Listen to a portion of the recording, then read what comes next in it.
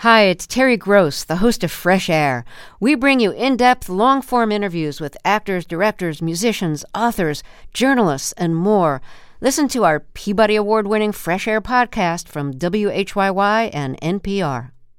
In the NoCo is supported by Blue Federal Credit Union, with locations from Denver to Cheyenne, helping members tap into the power of community. More information at bluefcu.com. This is Colorado Edition from KUNC. On today's show, we hear from a museum seeking to honor the lives of those who died in last week's mass shooting in Boulder. These objects are there for purpose, and that purpose is to provide comfort and healing and respect for a community. Plus, why tribal nations are leading the way when it comes to getting people vaccinated against COVID-19. Those stories and more, coming up. You're listening to KUNC's Colorado Edition. I'm Henry Zimmerman. And I'm Erin O'Toole. This past weekend, the state Republican Party selected its new leader. Kristi Burton Brown will be the first woman to lead the Colorado GOP since the 1970s, but she is taking the reins during a time of diminished power for the party here in Colorado. Jesse Paul covers politics for the Colorado Sun, and he joins us now with more. Jesse, thanks so much for being here. Thanks for having me. Who is Kristi Burton Brown? So Kristi Burton Brown, before Saturday, was the vice chair of the Colorado GOP. So she was like the second in command of the state party. And before that, she really got her start in state politics by being a pretty fierce anti-abortion advocate. And so she worked on a number of ballot initiatives, and she was frequently writing, opinion pieces. And, she's just kind of worked as a constitutional attorney, been in political circles for a long time, worked her way up, never been an elected leader like some folks are when they enter one of these jobs. But she's, certainly a pretty well-known quantity in Republican circles in Colorado. And she's fairly young, in her early 30s, and she prevailed over a candidate who's far more well-known, I would say, in Colorado political circles, Scott Gessler. What does that tell us as far as, how the party is feeling and viewing its future? As you mentioned, Kristi's only 33 years old, and she worked really hard during the 2020 campaign cycle to get out and support a lot of candidates. And, Republicans were knocking on doors while Democrats weren't. And I can remember at least one instance where she joined a couple state house candidates and went door to door with them and was really trying to talk about the party. So she's trying to be this grassroots person. And she pretty handily beat the former Colorado Secretary of State, Scott Gessler, who is, I think, well known statewide because of his position as a statewide leader. But again, in Republican circles, I think, they're probably equally as well known. Scott Gessler really pushed himself as being kind of a person who could wholesale remake the Colorado GOP and kind of clean house from the ground up. And he, talked a lot about voter fraud and cast some doubt on the outcome of the 2020 presidential election and ran a big part on that in his GOP chair campaign. Whereas Kristi Burton Brown really said, I want to bring the GOP into like the next phase of, politics. I want to recruit diverse candidates. I want to attract people from the unaffiliated pool of voters. I want to broaden our base. For whatever reason, I guess, delegates, the state GOP activists decided to choose her over Gessler to move the party forward. And Burton Brown, as we mentioned, will be leading a GOP that has less power in Colorado than it has had in more than 8 decades. Has she talked about what her strategy will be? Her plan is to kind of tap into new networks that the Colorado GOP hasn't had in the past, make the Colorado GOP a 21st century fundraising and campaign machine. What I've heard, I guess, universally from all of the Republican candidates who were looking for this position and Republicans, across the board is really that Republicans still feel like they have a winning message in Colorado. They just need to make sure that it's reaching the right people. We know the share of registered GOP voters in Colorado has been on the decline. Fewer than 28% of registered voters are Republicans here in the state. That's compared to 30% who are registered as Democrats and 40% who are unaffiliated. What does that say about the state of the party in Colorado? I think you can I think it says what it says, right? I mean, I think Republicans are kind of a diminishing share of the electorate, that Republicans have to find a way to attract unaffiliated voters if they want to win in Colorado moving forward. And over the past 2 election cycles, they failed pretty miserably, right, to do so. I mean, they are in minorities in the Senate and the House. They don't have the governor's office. There's only one statewide Republican elected official. And so the challenge for Republicans moving forward is, not necessarily to grow the number of registered Republicans, but to find a way to really tap into that unaffiliated pool. Well, I think we have to talk about the role of former President Donald Trump, because he has still presented himself as a major fixture in Republican politics nationally and here in Colorado, too.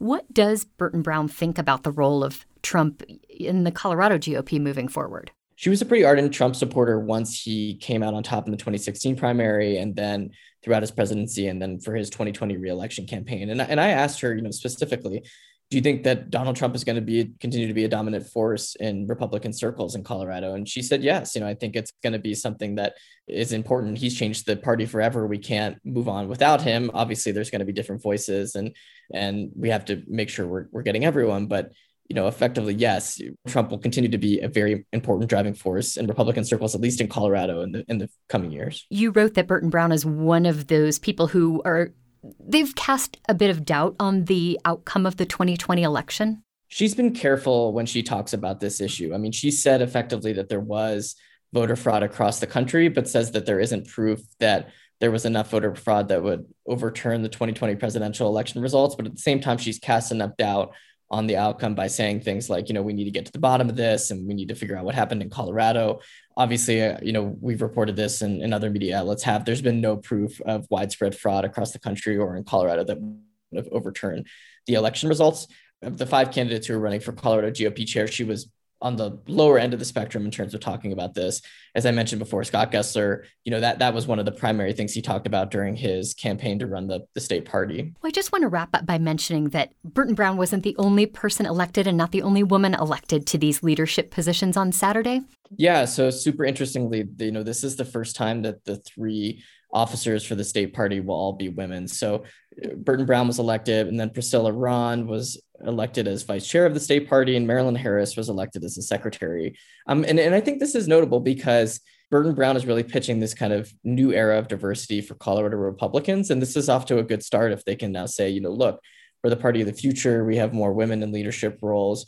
Certainly, as I mentioned, there's kind of a dearth of Republicans in power in Colorado, but one of the most prominent figures now is Lauren Boebert, who's a woman. Christy Burton Brown is the state party chair. We'll see if Republicans can attract those unaffiliated voters who are looking for a more diverse slate of candidates potentially. Jesse Paul is a reporter for the Colorado Sun. You'll find a link to his reporting at kunc.org. Jesse, thanks so much for joining us today. Thanks for having me. In the hours after 10 people were killed last week in a mass shooting in Boulder, memorials began appearing outside the King Soopers grocery store, with flowers, cards, and artwork commemorating the victims. The Museum of Boulder is currently working with local officials, as well as organizations across the country, to archive this moment in history, while giving the community space to grieve. KUNC's Stacey Nick spoke with the museum's executive director, Lori Preston, to learn more about the Boulder Strong project. During the past week, the Museum of Boulder has been in contact with 2 museums in communities where mass shootings occurred: Orlando, the site of the Pulse nightclub shooting in 2016, and Las Vegas, where there was a mass shooting at a concert in 2017.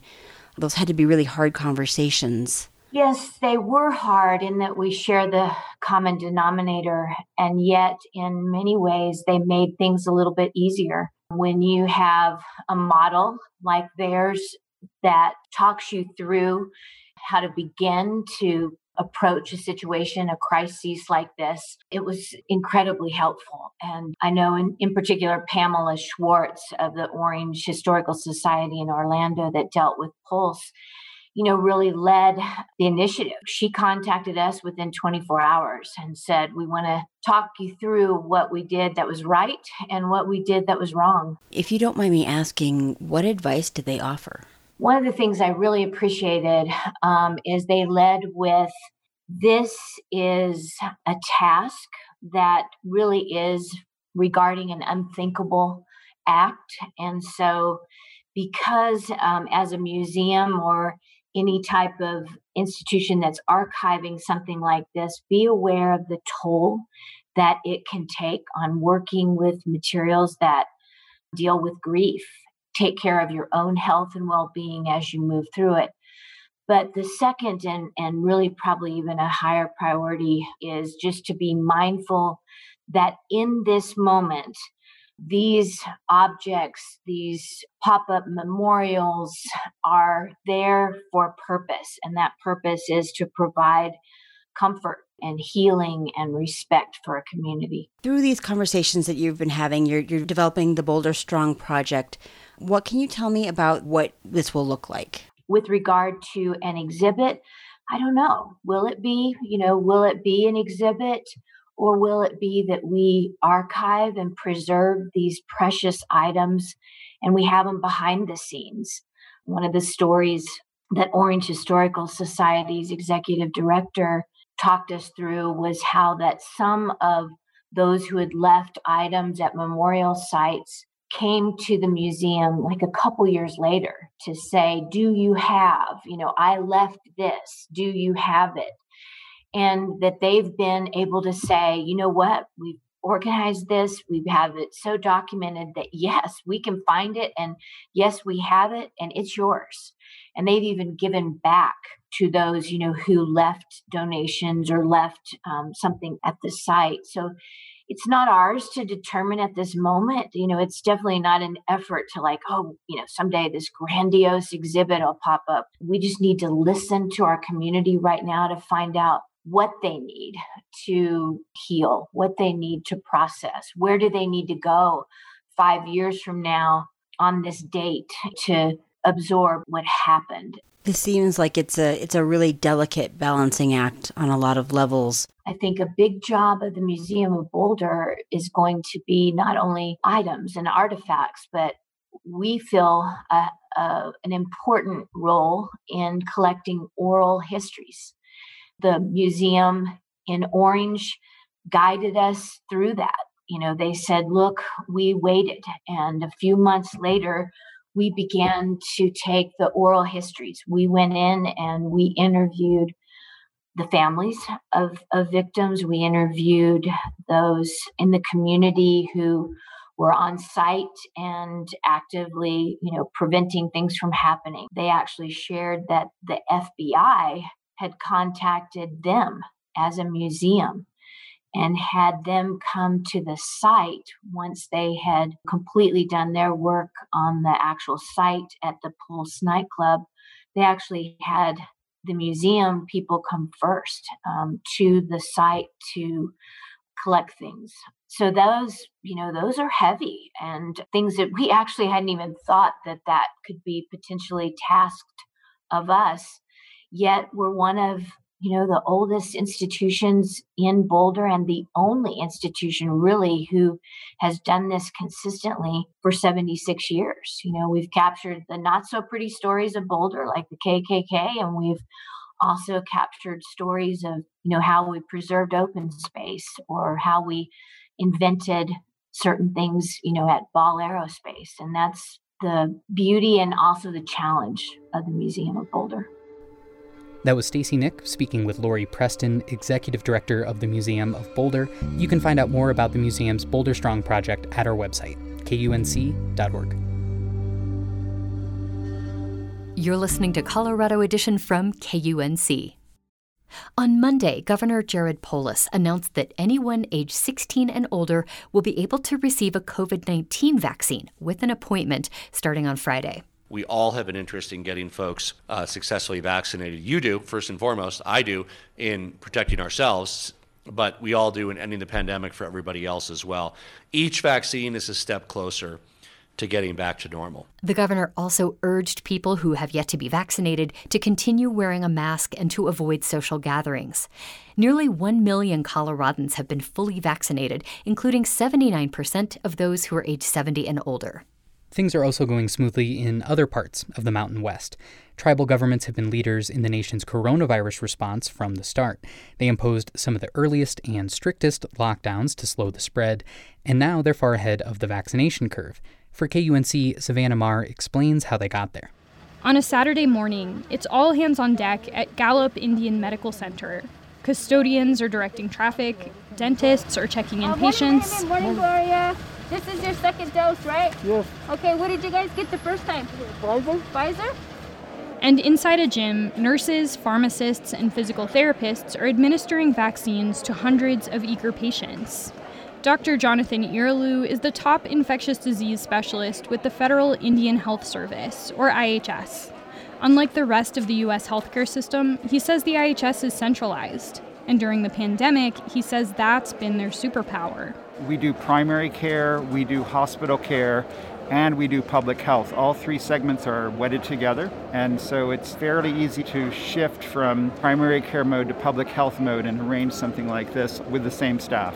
Through these mass vaccination events, the IHS's Navajo service area has already administered more than 200,000 vaccine doses to its patients, including 62-year-old Melvin Foster. Yeah, I'm getting my second Pfizer shot. For Foster, getting vaccinated wasn't a difficult decision. 10 of his relatives have died of COVID-19. It was hard for us. We had the services, graveside. I mean, this virus is something else that nobody shouldn't play with or laugh about. This is a serious issue. Okay, I'm right by your side. Nice and level. All the way down. Easy poke now. I will. I'll be gentle as a lamb. All right. 1, 2, and... As he waits out the 15-minute observation period, Foster feels a sense of relief. I've got grandchildren, so I got to stay here as long as I can with them.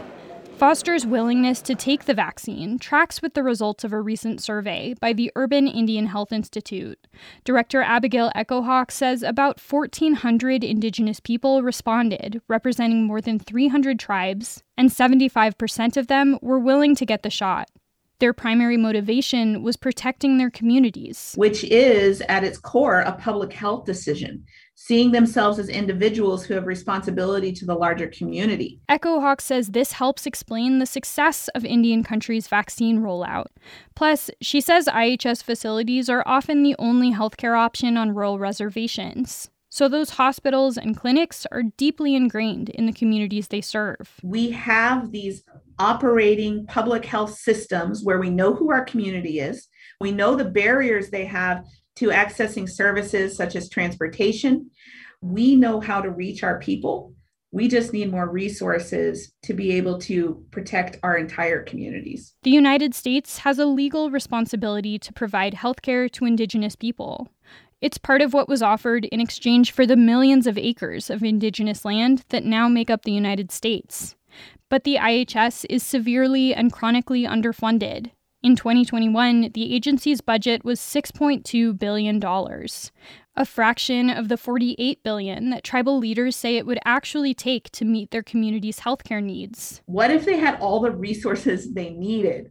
We could possibly be at herd immunity in our tribal communities, and we're already close to getting there without it. Take the Blackfeet Nation in Montana, where 95% of adults have received at least one vaccine dose. So we have a lot of happy people right now. Spokesman James McNeely says the rollout has been so successful that the tribe has expanded eligibility to non-natives. We have people driving as far away from Kalispell, Whitefish, Bozeman, Cutbank, all over coming to get the vaccine, and we're not turning anyone away. From the Wind River Reservation in Wyoming to the Pueblos of New Mexico, more than a dozen of our region's tribal nations are also offering vaccines to the broader community. And as our nation moves into a post-vaccine world, tribal leaders may well take the lead again. McNeely says Blackfeet Nation's reopening will be slow and cautious. We're going to take every and all precautions, no matter what, herd immunity or not. And that likely includes a mask mandate there for the next 2 years. For the Mountain West News Bureau, I'm Savannah Marr. KUNC is a member of the Mountain West News Bureau, a regional reporting collaboration. You'll find this and other stories at kunc.org. In August of 2019, Aurora police stopped 23-year-old Elijah McLean as he was walking home from a convenience store. Officers wrestled him to the ground and subdued him with a chokehold. A paramedic was summoned, who soon after administered 500 milligrams of ketamine to sedate him. McLean suffered cardiac arrest in the ambulance and died several days later. Now, Representatives Leslie Herod and Yadira Caraveo have introduced a bill that seeks to ban the practice of sedating people in situations like these. Joining us to discuss the details of this bill and to give us some background is KUNC investigative reporter Michael DeYoanna. Michael, let's start with the background. Yes, it is important to touch on the backstory to all of this because it was surprising to us that Elijah McClain was sedated in the first place. And as my investigations with my colleague Ray Solomon and our collaboration with Reveal from the Center for Investigative Reporting showed last year, it's a lot more common than anyone realized. It starts with that horrible night in August of 2019 when Aurora police stopped McClain because someone called 911 and said that he looked sketchy. Right. He was on his way home from a convenience store and wearing a ski mask, apparently dancing. And after the police forced McClain to the ground, they handcuffed him. Then a paramedic with Aurora Fire Rescue injects him with ketamine. We found that paramedics around the state can sedate people if they think the person has something called excited delirium, and that's what was claimed in this case. Well, let me pause you there. Excited delirium. Tell us more about that. It's where a person is so out of control that they're a threat to themselves and others. People can get so worked up that they can actually die. As one ER doctor in Denver told us, people essentially exercise themselves to death. These are episodes that can happen in the community, so it's often police and medics who see it. The idea then is to get the person to an emergency room, so that's why medics will sedate people. It calms them and it ends the episode. What about Elijah McClain? When we looked at the body camera footage in Elijah McClain's case, he appeared to simply want to be heard by police. He said things like, "I'm sorry, I can't breathe correctly." He also seemed to be struggling for his life. And an independent investigation for city officials in Aurora that was released in February also highlights those details and basically confirms that. The report concluded that Aurora Fire Rescue medics appeared to accept the notion from police officers that McClain had excited delirium. And they did that without conducting any further diagnostics of their own. The report also concluded that the paramedic overestimated McClain's weight and that he had received a much higher dose than he should have, and that can cause a lot of harm. Doctors we've talked to say ketamine is a powerful anesthetic, and it can be very dangerous if not administered correctly. And ideally, it should be administered by physicians. That takes us back to this bill we've been talking about. How would it address this kind of situation? Well, I spoke to Representative Leslie Herod about that. Let me be clear. What happened to Elijah McClain never should have happened. And there were multiple things that happened in his case that should never happen again. The bill would prevent paramedics from using ketamine and similar drugs to, quote, subdue, sedate, or chemically incapacitate people, including those deemed suspicious, like McClain was when police stopped him, as well as those suspected of crimes. Excited delirium will no longer be a reasonable rationale to use what we're calling as chemical restraints. And if these types of drugs are used in the field in a non-hospital setting, they must have the ability to accurately get someone's weight and check their ongoing vitals, which we saw multiple times did not happen in instances in Colorado where ketamine was used at the direction of law enforcement. Representative Herod there mentioned multiple times. Yes, in our investigations, we found other cases. 2 men who, like McClain, were sedated during police confrontations, although they were already in handcuffs. In both cases, as we've reported previously, it did not appear the men had excited delirium. And beyond that, there were other similar cases, right? Yes. After pressing for information from state public health officials, we found that medics sedated people 902 times in 2.5 years for excited delirium or extreme agitation. Now, the thing is, excited delirium, as defined, is supposed to be extremely rare. So we asked a retired emergency doctor from Ohio who helped define excited delirium what he thought about the 902 sedations, and he told us that the numbers were way high, about 15 times the rate he would expect to see. Moreover, there were a lot of complications, about 17% of the time for those cases before people even arrived at the hospital. What does the medical field say about excited delirium? There's not a lot of literature on it. It's mostly defined in a white paper about a decade ago by the American College of Emergency Physicians. Many doctors don't recognize it as a valid medical condition. For instance, it's not a psychiatric diagnosis, and anesthesiologists have raised concerns about the safety of the treatment. Would this bill allow sedations under any circumstances? Only in a life or death emergency, according to the bill, and only, as Representative Herod said earlier, if paramedics can weigh someone and monitor their vital signs.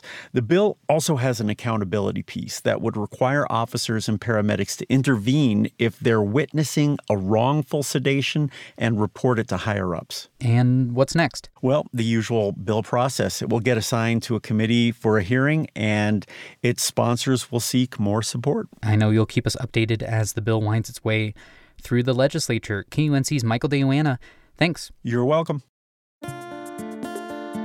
That's our show for today. I'm Henry Zimmerman. And I'm Erin O'Toole. Our production team includes Tess Novotny, Alana Schreiber, and Ray Solomon. Brian Larson is our executive producer. Thanks for listening. This is Colorado Edition from KUNC.